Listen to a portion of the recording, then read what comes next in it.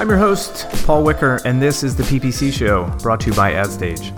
In this episode, we met Joe Martinez. He's the Senior Manager of Paid Media and Community at Granular in lovely Milwaukee, Wisconsin. We talked a lot about his illustrious radio career and his chance to meet Alice Cooper and a few other rock stars that he idolized as a child. And then we talked about some marketing stuff, namely all things YouTube, targeting strategies, some ways to get video content, pretty much anything you need to know to get YouTube up and running. We record the PPC Show most Tuesdays at 10 a.m. out of our AdStage headquarters. You can pick up these podcasts on iTunes or SoundCloud, and if you want to sign up for our weekly newsletter, head over to blog.adstage.io. Enjoy the episode. So we should probably talk a little bit about this YouTube thing, I guess. Fine. So to kick us off, we're here with Joe Martinez, who has, I believe your Twitter handle is PPC Milwaukee. Is that correct? Milwaukee PPC. Oh, I had it backwards. But now you know I was doing it from memory. Milwaukee PPC, which is a great Twitter handle. Yes. And you are today at Granular, which is based aptly in Milwaukee, correct? Yes, and on Milwaukee Street. Wow, you're just like the triple Milwaukee. Yeah, exactly. Hometown, born and raised.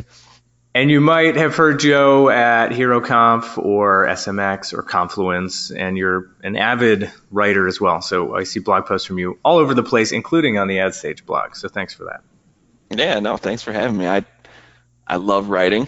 And everyone said, well, shouldn't you do like content marketing stuff? I was like, no, I only like writing about stuff I know and interest me. So definitely PPC. I don't like writing about other people's products. That's what takes me a long time. But I don't know, it's become a passion. I wanted to do it for a while. I don't know why I never really pulled the trigger right away. But the more I did it, the more I wanted to do it, and still trying to make it a bigger part of my job role. Awesome. And you went to Marquette, and which is where? Is that in Ohio? Milwaukee. Oh, like that was the stupidest question I've ever asked. There's a Marquette, Michigan, so there's definitely confusion that we're in the UP of Michigan, but there's a city of Marquette, but no, it is in downtown Milwaukee. Sure, that's what confused me. We'll go with that one. LaSalle, not LaSalle. There's one school that was in the A10. I went to George Washington, and I think Marquette was in the A10, and we played you guys in basketball. Okay. And somebody else was in the A10 that no one ever knew where they were, and I thought the answer was Ohio, but it might be Marquette is actually in Milwaukee. Yes. And I've noticed, so you have a degree in broadcasting and electronic communications, and I saw somewhere that there's a picture of you with Alice Cooper at a radio station. Yes, I had an actual career in radio broadcasting, and it wasn't just I'm a promo kid in college, but that's what it did start off with. And when I say actual college or radio career, it wasn't the college internet radio indie station, it was I did that too, but when I was 19 and 20, I was actually doing on air at the time Hard Rock station in the city, which no longer exists. They switched formats, but I was doing 7 to midnight shifts every Saturday and Sunday, and then filling in for the weekday guy at 7 to midnight too. So that was always fun when you had to fill in on a weekday and then go home at midnight and then start your homework in college. But yeah, I got to meet a ton of rock stars. There's a local music fest in town called Summerfest in Milwaukee. They are actually the largest annual music festival. It's 11 days of a ton of stages. So I got to introduce a lot of like bands on stage. And the Alice Cooper one, I wasn't the DJ at the time. I just got to be there and take phone calls and hang out with them for a whole morning. And it was an amazing experience. He is actually one of the smartest guys I've ever met in my life. Wow, that is not what you would think. No, and he's an avid runner, golfer. So for a guy who, puts on the face paint and snakes and wears leather and sings rock and roll songs, it's funny how the real personality can be totally different from the stage. And, I mean, you got any good celebrity stories? Was there anybody that was like a total asshole that you thought was going to be cool? Actually, no. Honestly, not that I can think of. There's been a fun story. We did a celebrity softball game at Miller Park where the Milwaukee Brewers play, and Tara Reid was there, and she was extremely hungover for partying with all the other celebrities the night before. So when you're showing up to a celebrity charity softball game like that, that was just an odd moment. But she wasn't a jerk. She was really nice. Other than that, no, I haven't really met into any jerk rock stars, which is pretty cool. That is cool. And I'm trying to be like the Got Ya host right now. I want to get some good dirt on some celebrity from 15 years ago. No, I honestly am trying to think of one, and I can't. Even some of the people who are notoriously known for being jerks sometimes, I must have caught them all on great days. So who's your favorite celebrity out of all the ones you met? Well, I'm a huge Alice in Chains fan, so I got to meet Jerry Cantrell, which was a dream come true for me. There's other one. Alice Cooper was amazing too, just because the amount of time I got to be there. And then Alex Lifeson from Rush was a pretty nice guy too. Really quiet, didn't talk a lot, but pretty a warm, open guy. Awesome. And so how'd you go from radio to paid search? Yeah, that's a good question. In college, I got to do the fun experience where the radio station flipped formats, everyone got fired type of thing, and that was a quick realization that even though I love broadcasting, I love music, I don't want to move from city to city, to try to find a radio job. And this is still time when the year when I got my first iPod, so that was a huge thing at the time, and you kind of saw that's where music was going. So actually I just kind of took whatever job I could after college, and I worked for Kohl's department stores. Their corporate headquarters is just outside of Milwaukee, so I worked there 5 years in the buying offices. So if you see those shelves of men's Dockers pants in the casual section, I was the one helping getting those ready and make sure your stores were stocked and that the product showed up online and that whole type of thing. And then eventually I got to switch over to the e-commerce department, which I actually enjoyed, even though it was a stiff corporate life that was totally not my personality and sense of dress. But I got to do the sports theme. So when a championship team won, we got to prep all the merchandise and flip on the switch so it's ready to go. And I get to see the World Series and the NBA championship merchandise for both of the teams before the series ends. So that was a lot of fun because it was very on pace and topical, and I do love sports. But it was my taste of e-commerce a little bit, so I got to see a little bit of the Kohl's digital side, and then just had other friends within the industry of, I'm doing this AdWords thing. I just took this AdWords exam. I was like, oh, what is that? And then the more I read about it, the more I got really interested in it. I was like, why wasn't this around when I was in college type of thing? And I took a total career change 6 years after college, started at another agency in town, entry-level account management, slowly learned PPC, a little SEO. I did SEO in quotes for a while to mean I was really good at it, but PPC was always my passion. So I just kind of took a weird route to get to the PPC area, and it all just kind of fell into place. That's, you're in some ways thankful that radio collapsed while you were working there. I know, that's exactly at the time when you're like a senior in college and that's what you spent your first 3 years doing, getting a degree in broadcasting, and then you see it all fall apart. At the time it was crushing, but you never know that it was a blessing in disguise. And then it's, I think your broadcast career probably helps, right? I mean, you've become, or you are an expert in YouTube, and YouTube is very kind of broadcasty. So maybe it's helped. Yes, and I'm excited for two reasons, because I took script writing classes and commercial writing classes. So actually writing ad copy is one of my favorite things to do. But then also too with voice search coming out, and you have the Alexa and the Google Home. When that came out, my first thought immediate was radio commercials are coming back. I swear they are going to come back, and we're starting to see it. So I'm like, yes, this could be something where I can actually use my degree. We try not to do that, I think, in most cases. Right. So voice search, right? I think Amazon now has started introducing ads within Alexa, right? That's happening. Yeah. Yes. So that's you predicted it correctly. Yeah, yeah, and the same thing too. Like you said with YouTube, it's kind of trying to create little TV commercials. Now I can write the scripts for. I'm not a video production guy at all, but I like to play around with YouTube. It's been one of my favorite types of campaigns to play with, and try to figure out just with the totally different way you approach it compared to search, and trying to change that mentality when talking to clients or talking to other marketers who haven't even tried it yet.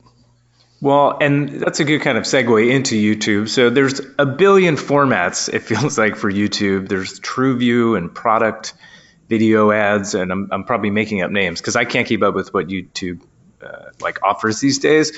What's like the quick rundown of like the ad formats, and then what do people actually use, or what should people focus on? Yeah, well, you can have the in search segment. So when people are typing in search terms within YouTube, you have the opportunity to be at the top of that right hand sidebar as one of the top recommended videos to watch next, depending on how you're targeting your display keywords. But then that can also show up too, and potential for remarketing as a suggested type one if you're doing it like in the search results type faction. So that one can have a decent impact too, because you can have an ad with some text to it, and you can have a decent preview image to try to capture that user's attention. The in-display TrueView is, I always say, like, it's the YouTube commercials for the people who don't have Red. And so if you're not paying for YouTube, you can see those commercials ahead of time. And, there's really no maximum time limit that you can use. I unfortunately see ads still on just my personal YouTube diving around that I still see an ad that's going to be 2-3 minutes long, but then as Google likes to see these shorter ads, and we're introduced to these 6-second bumper ads, which you cannot skip, and it's the plus and minus. I'm not going to say there's any right way or wrong way depending on your agency. It's pretty much looking at what you want to do. The 6-second ads you cannot skip, so you're going to pay for it every time. But then on the plus side is that users are going to see that video almost every time if they are paying attention to it. But I always like to look at too is if you're running a 30-second ad, you put your main message and your call to action right in the beginning of the video, and then the user still skips it after 5-10 seconds. You don't pay for it. So it's one of those things where, what do you want? If someone skips it, fine, but then it's just free brand awareness. So it's kind of looking at, I like to say, what are the company goals and what do they want to try? But I would always look at testing both and see what works with your target audiences. And the 6-second bumper ads are like a specific format, or just if you upload a 6-second, it's qualified? Yeah, they are in display only, so you do have to show those before a video, or if there's those longer videos. Let's say if Marvel posted one of their whole movies and they had those commercial breaks in between, you can have those show up right beforehand. And again, they are not skippable. If you're running bumper ads as an ad, or any 6-second video as an ad, it will not count towards your total video views, because that's an easy way to jack up those video views, and Google knows that, so that they're not running those as a total of your entire views. And in terms of like creating and managing them, so in the old days, everything YouTube was separate from everything AdWords, and they started kind of mashing things together. So where are they at this point? Still managing it is all within the AdWords interface. I mean, you can go into YouTube Analytics and see those results, but pretty much everything you need to know if it's working or not can be researched and found within the AdWords interface. There are specific YouTube columns that you can add to your views in terms of earn metrics, how many free views, shares, playlist subscribers. You can look at all that to see if users are engaging with your videos and your video ads. And then you can also get those stats of your view through rates, how many people are watching your video 25, 50, 75, 100%. And those are the engagements I look at. So, a lot of people, when they're looking at their AdWords, they're looking at the impressions and the clicks. And you can still look at clicks and click-through rates for your video campaigns, but that's if you have that video ad overlay. So your click-through rates are going to be completely different for your video campaigns than what you're expecting for search and even display. So I always create a different view, and I save those columns as a separate view just for my video campaigns to really focus on engagement first, and then I will look at some of the other metrics like clicks and even conversions and the impression-assisted conversions and all that. And clearly, video is top of funnel. To your point, you kind of split out those campaigns, create custom views because you don't want to measure a video campaign the same way. Yes. Kind of text that campaign. So what are, when you think of top of funnel, like what are some of the things you think video helps advertisers accomplish, or what are some of the goals that advertisers who run video are trying to achieve? It could be a couple reasons. I think the most important part is awareness. And I consider this really close to display campaigns, but to me, it's the format can be much more engaging. You can actually sell yourself, in my opinion, a lot easier when you're showing video. If you have a real technical product that, what's a display ad, even if it's a GIF display ad, how can it easily show a big technical product? Or if it has new features that it's easier for a user to see than just look at a picture and hopefully they click on your link. So I definitely want to emphasize, how great it can be for just that awareness, because people aren't going to search for something that they don't know exists, or they're not going to search for something if they don't have a need or a want to know more about that product or your brand. So you have to invest in getting that awareness out there and having a good video that's engaging, that speaks to that audience. If the user can see themselves using that product, like within that video, if you're using actors or models, whatever, interacting with that product, it's going to bring that message across a lot better. I know we've used it too for video remarketing. I know it's just to keep that person engaged. Over the majority of YouTube views are viewed on mobile phones. So if someone initially interacted with your brand or your website, your landing pages, whatever, and then they're out and about, standing in line, at a fast food restaurant, people don't talk to each other anymore. We're always on our phones. It's just having that engagement with the user, just to plant that seed that, hey, I'm still here, to potentially bring them back from a remarketing perspective. And then there's a lot of cool next step remarketing or just video showing features that you could do in general with customer match and how you can include that with YouTube. It's a great way to, one, stick in front of your current customers to just build that brand love, make those people part of your brand, and then have those of your customers are the ones that are going to share the videos more often. That'll get you those earned metrics if you are paying for those video views, just to keep them involved. And it's also a great way with customer match is to test out something new on the users who already love your brand. So if you're a little leery about spending a lot of money on YouTube, try it with your current customers first, because then you'll have a good understanding of what your target audience likes, and will they like this new product? Will they like this new ad format? And that might give you an idea of what they like, and then you could shoot it out in your emails or put it on social media. But it's a great testing tool too. So for someone who is probably not running any video, step one is you need a video. So you need the content, which is always one of the big hurdles for video, right? Yes.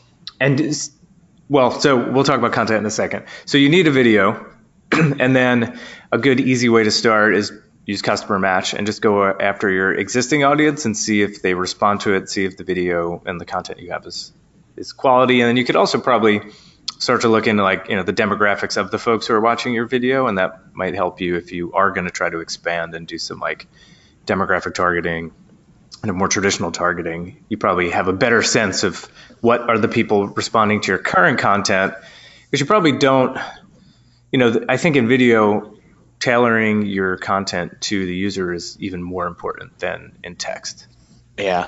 And when we get the basic demographic targeting that already exists within YouTube, and so that's helpful too. But if you have an email list that you could segment by gender, if if you're targeting females, put a female in your video, using the product. Flip that with male. If you want to segment, your bread and butter audience is males age 45 plus, put a male 45 plus in your video. Try to connect with that user, and then they could see that right away, because that's what's going to have that emotional and psychological connection of someone seeing themselves using that product. What problems do you solve for that age range and that demographic, and that's where you're going to see the better engagement results, and sometimes just a better overall interaction and view-through rate with your ads. And what are people doing these days to get these assets created? There's a few. Again, I'm in the same boat with a lot of people where I don't have clients that have that Coca-Cola budget. They can't spend tens of thousands of dollars or even just a couple $1,000s on ads. So there's a few different options. Is one, you do invest in it, but I would say if you are going to make that investment, find someone who will work with you to create multiple copies of an ad. Even if you're just doing one generic branding one that doesn't speak to any certain demographic or audience, if you're just doing one generic ad, see if you can get it edited a few different ways, just so you can test out what works, and maybe you can get multiple videos for the price of just shooting one. But if you work with a lot of really small businesses, local businesses, there is a YouTube Director app that you could download. It's really just called the YouTube Director app, where you could shoot videos from your phone. And Google has templates based on what type of video do you want. If you want to showcase product, if you want to do a customer testimonial video, or you can create a template based on certain industries, automotive, food, restaurants, that whole type of thing. And then Google or YouTube will guide you step by step. Shoot this next, show an exterior shot, and you could shoot that, and then show an interview with the manager or the president, shoot that, and then they'll tell you what to edit together. You can select your background music. So it's a free way. Yes, it's free for even just to get a simple video on your phone, and the quality is just going to be as best as you can get with whatever type of phone you have, and what type of camera you have on your phone. We did one for Granular ourselves just to test it. We actually have it on our YouTube channel, and we've gotten engagements from it and actually some decent interaction in leads that we've used it for remarketing. If you watch it, we still leave it running because it's been working again, for free, but we also leave it running so we could show our clients, we did this in an hour.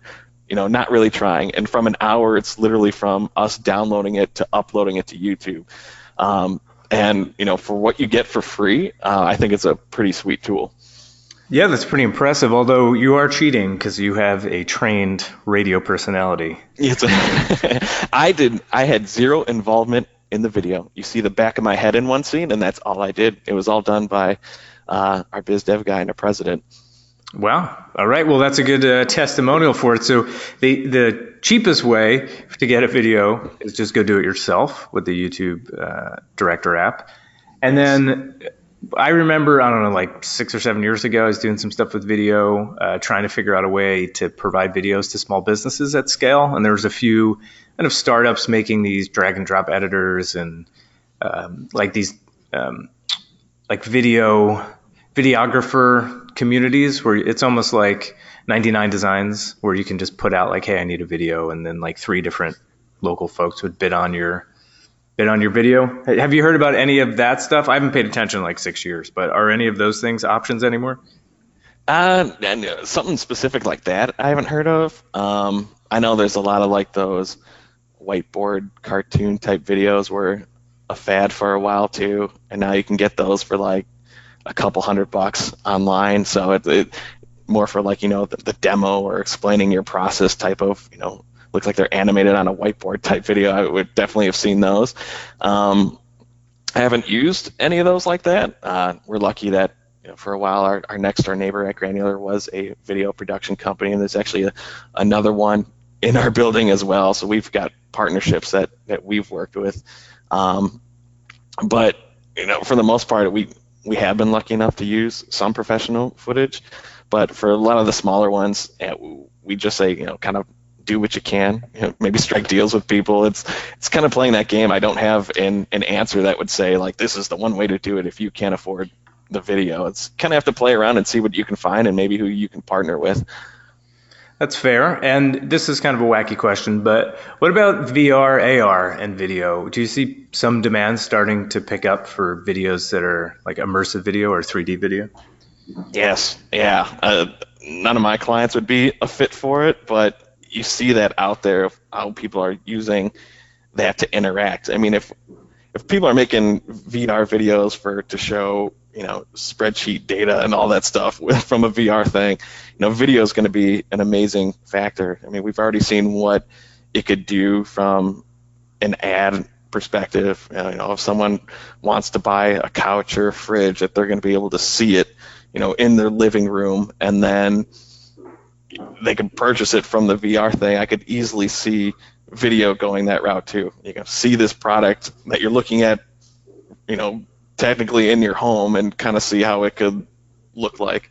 There's already animated video stuff that I've seen. I actually just watched one yesterday of there's these random pieces of art, cartoon art on a wall. So when kids put on the VR thing, like the art within their bedroom comes alive and all these different pictures are interacting with it, and it's like animating on your wall like your room is coming to life. So I mean, there already is video VR out there. How YouTube and specifically YouTube ads will play into it, I don't know, but I could totally see it coming. And I've seen, Facebook, you can post like a 360 photo, like a photosphere photo, and then if you have Oculus or if you just use your phone and like move it around, you could have that like VR-ish experience. So it's not very far leap for them to turn some of their ad units into kind of VR ad units. Yeah, completely, especially from that 360 viewpoint. Cool. So if you're trying to figure out who's going to run YouTube at if you're an in-house marketer, like, do you think it fits on the display team or the search team, or who do you think kind of should own video? I do look at more from a display perspective, especially because I look at it as building awareness, and it is, for the most part, it's a longer type of campaign. You constantly have to be looking at testing different audiences, and the same audience that you create can work really well for one video, and then you could see that audience is not working for the next video that you create. So it's I think you do have to keep an eye on it a little bit more, just to make sure that engagement level stays to where you want it to be, and that you're monitoring it, that it's not going stale. Especially once you start to get remarketing in the mix as well. To me, that's the total type of thing that you can do with display, and a lot of audiences that you can create. I love using custom affinity audiences and direct website placements for YouTube videos, because I've seen those two have worked the best for me in terms of engagement and even conversions. So those would be the ones I would look at, and definitely with someone who has strong display experience. But I think someone who has search experience as well, depending on how you're targeting your videos, could have success too. And you reminded me of a concept you wrote about on one of your blogs, which was kind of placement targeting. So it's, display folks, that's like their bread and butter, especially if they've been in display for a while. Doing placements was like the only way it used to buy before programmatic took over. But so there's a lot of good strategies in placement, in like buying placements from display you could probably reuse. And one of them is buying video on your competitors' or competition's website, actually target them for placements. Can you talk about that? Yeah. It's from a competitor's perspective. Yeah. When I'm looking at placements, the first thing I look is my competitor allowing YouTube ads on any of their videos or any of their channels, and that's definitely the one I will look at first. Specifically, if they're using copyrighted content. So if you have copyrighted content in your video, let's say you're using, I don't know, a Beatles song, in your video, and Google can catch that and they'll flag it that you have copyrighted content on your video. You cannot turn off ads being shown if you're not complying with all of Google's rules of hosting videos on YouTube. So I found that out for one time I saw a client was using a video with copyrighted content on it. So that's when we created a video campaign. We purposely targeted that specific video, turned up the budget like crazy, and then we were running a YouTube shopping campaign on that video. So we were not only showing our video in a TrueView in display, but then we were also selling products on our competitor's YouTube video while the video is going on. So all those product cards were showing up on the channel. So that was a fun one. And then the competitor saw it probably within a week or so, and they pulled the video because there was nothing else they could do if they didn't want us taking over.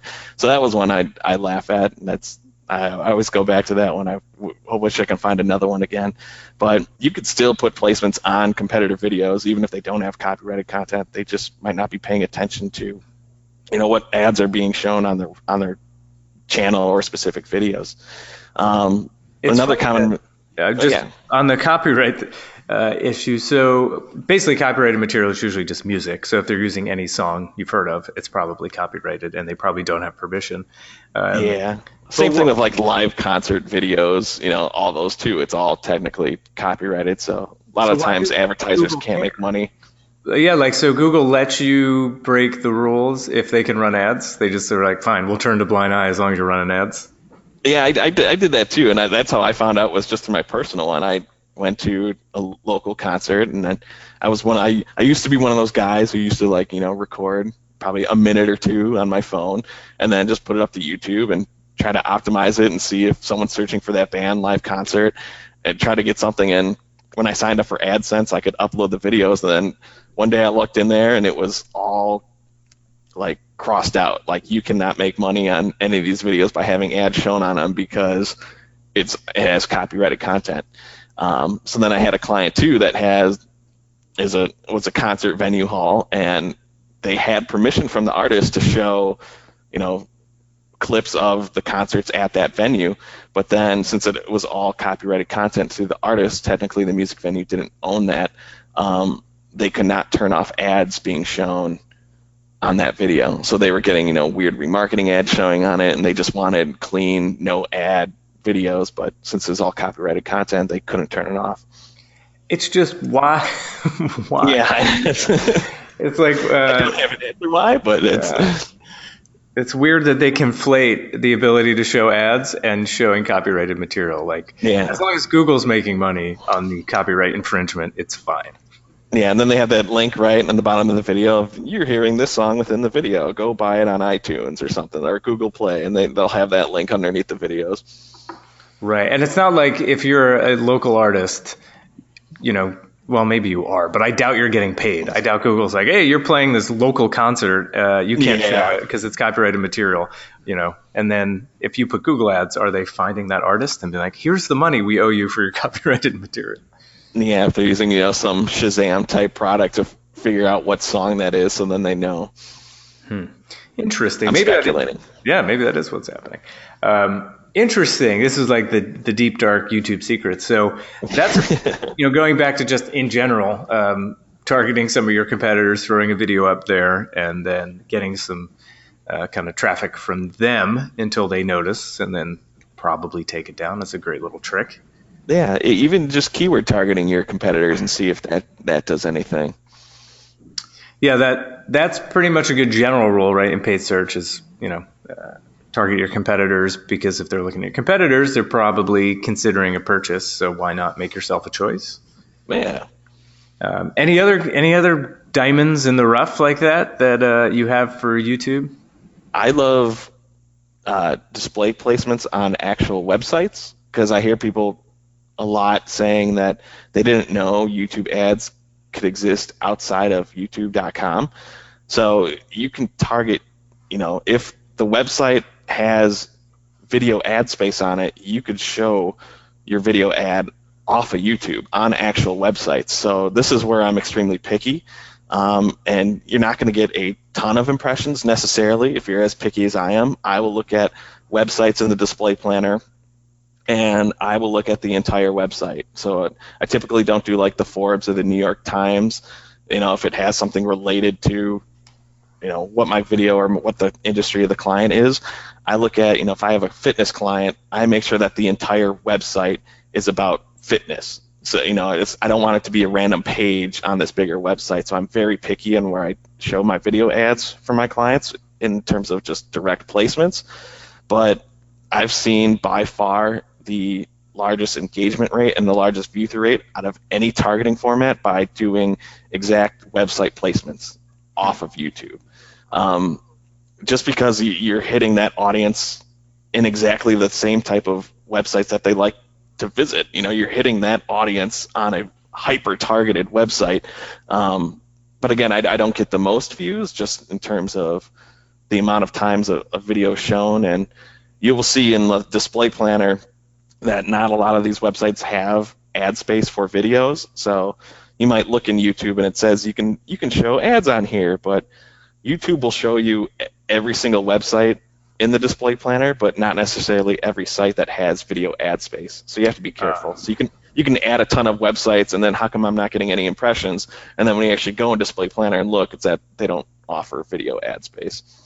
Got ya. So, I wonder. So you brought up a point, which is if you buy general sites like New York Times or Forbes or something like that, you never really know where your ad's going to show, your video's going to show. Yeah, and that's where layering then would be important. So you might want to layer then, in content keywords on top of that. So maybe you're getting a better, placement of where your ads are being shown. But if you have a generic product, like, if you are the the Coca-Cola, the McDonald's, where, you just need to hit a certain audience and it doesn't matter what page they're on, those bigger sites can be pretty beneficial. Well, and it's come to kind of media attention because of the whole kind of Breitbart ad serving issue that was really kind of popular, I don't know, maybe about a month ago. So this is that scenario, right? If you just target Forbes and you're, selling exercise equipment, and then somebody's reading an article about ISIS, your video could be showing next to an ISIS article about something terrible. Something along those lines. Yeah, and then because of that, exactly what you said, big brands were pulling their content off YouTube, their ads, so they weren't advertising. L'Oreal, Verizon, there were a few other really big brands that were spending huge chunks of change on YouTube ads. So when they started pulling it, AdWords does not want to lose money, so they went to a scramble, and they've come up with some new beta tests for content category exclusions. So you can find that within your advanced settings of your YouTube campaigns. So you can, exclude the certain demographics or mature audiences, but they're beta testing one for extremist content, very sexually provocative content. So you can hopefully, it's beta testing, so it's still probably not 100% perfect, but yeah, if you have a very family-friendly oriented business and you don't want to show up next to that, I would definitely look into that content exclusion, because one, it's just going to save you a ton of money anyways. I thought there was a number 2. Yes, that's true. It will save you money because you're probably not converting off ISIS recruiting videos, and then it saves you from some pretty negative brand association. And even if someone's just reading the news about it, they're still probably not in the mood then to buy your product or download your white paper or whatever. Yeah, right. And you start getting all the psychology of it too, like, you don't, brand association. You don't want to be associated with negative news. You probably want to be associated with positive news. So I know for placements, it's a little bit easier, because even if you're on the New York Times next to an ISIS article, it's probably still going to be, the article's not going to be like horrifying. It's going to be about, factual, and it's going to be news, versus like on YouTube, God knows what you're going to be on, because, user generated content is like all over the place. So yeah, it's more, I think, detrimental if you end up running on some videos kind of on YouTube than in kind of traditional display placements or video units on news sites and stuff like that. Yeah, and it all comes down to testing, it's seeing what works. If those larger pools of audiences on those bigger websites work for you, that's incredible. So I'm not saying rule them out completely. It's just, you might want to start with a much controlled video targeting first, like I did with some of the direct placements. And then if you're not getting the impression share that you want, then slowly increase, the amount of weekly visitors from some of these websites where you can get that data as well. That is some good advice. It's, I was just reading, somebody that runs a LinkedIn agency that we talk to often about LinkedIn stuff also talks quite a bit about like that strategy of start really targeted and then work your way backwards so that you get more broad, as you need more traffic, and you can trade off quality, because you're in theory super targeted and only getting the best leads, but you're not getting enough of them. So you keep expanding and expanding and expanding. Yeah, I use it at the same time. It's almost like your real specific placements are your exact match, and then you try to work, to get to that pure broad match. But this is from the video perspective, and it's the amount of people that are on YouTube every single day. It is extremely easy to spend money on YouTube and waste money. You could, turn around, come back the next day, and you've already surpassed your monthly budget. So if you're starting out pretty broad, you can waste a lot of money. And I'll admit, many years ago when this first started, I learned that the hard way. How much money did you waste?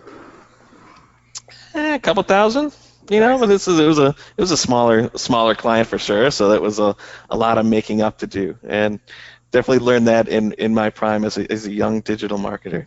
I think we've all had those stories. Well, I think, Joe, that was a lot on YouTube that people should probably know. So I appreciate you coming on and talking YouTube. No, thank you for having me. There's a lot more we could cover, maybe next time. And then if people do want to know more about you or YouTube, what's the best way to find you? I am Twitter. I am fairly active on Twitter at Milwaukee PPC. I do frequent PPC chat, hashtag PPC chat, every Tuesday at 11. And that's probably the best way. And I'm also on LinkedIn too, at Joe Martinez PPC at the end of the URL right there. So if anyone can feel free to connect, I'd be more than happy to. And PPC chat is 9 a.m. Pacific time, I believe. Yes, that's right. I'm Midwest at 11 a.m. You're talking Milwaukee time. Yes. Great. Well, we'll see you on Twitter, and we'll probably see you on the conference trail as well, speaking pretty soon somewhere, I'm sure. Yes, I hope so. I'll keep pitching. All right, man. Take care. All right. Thank you, guys.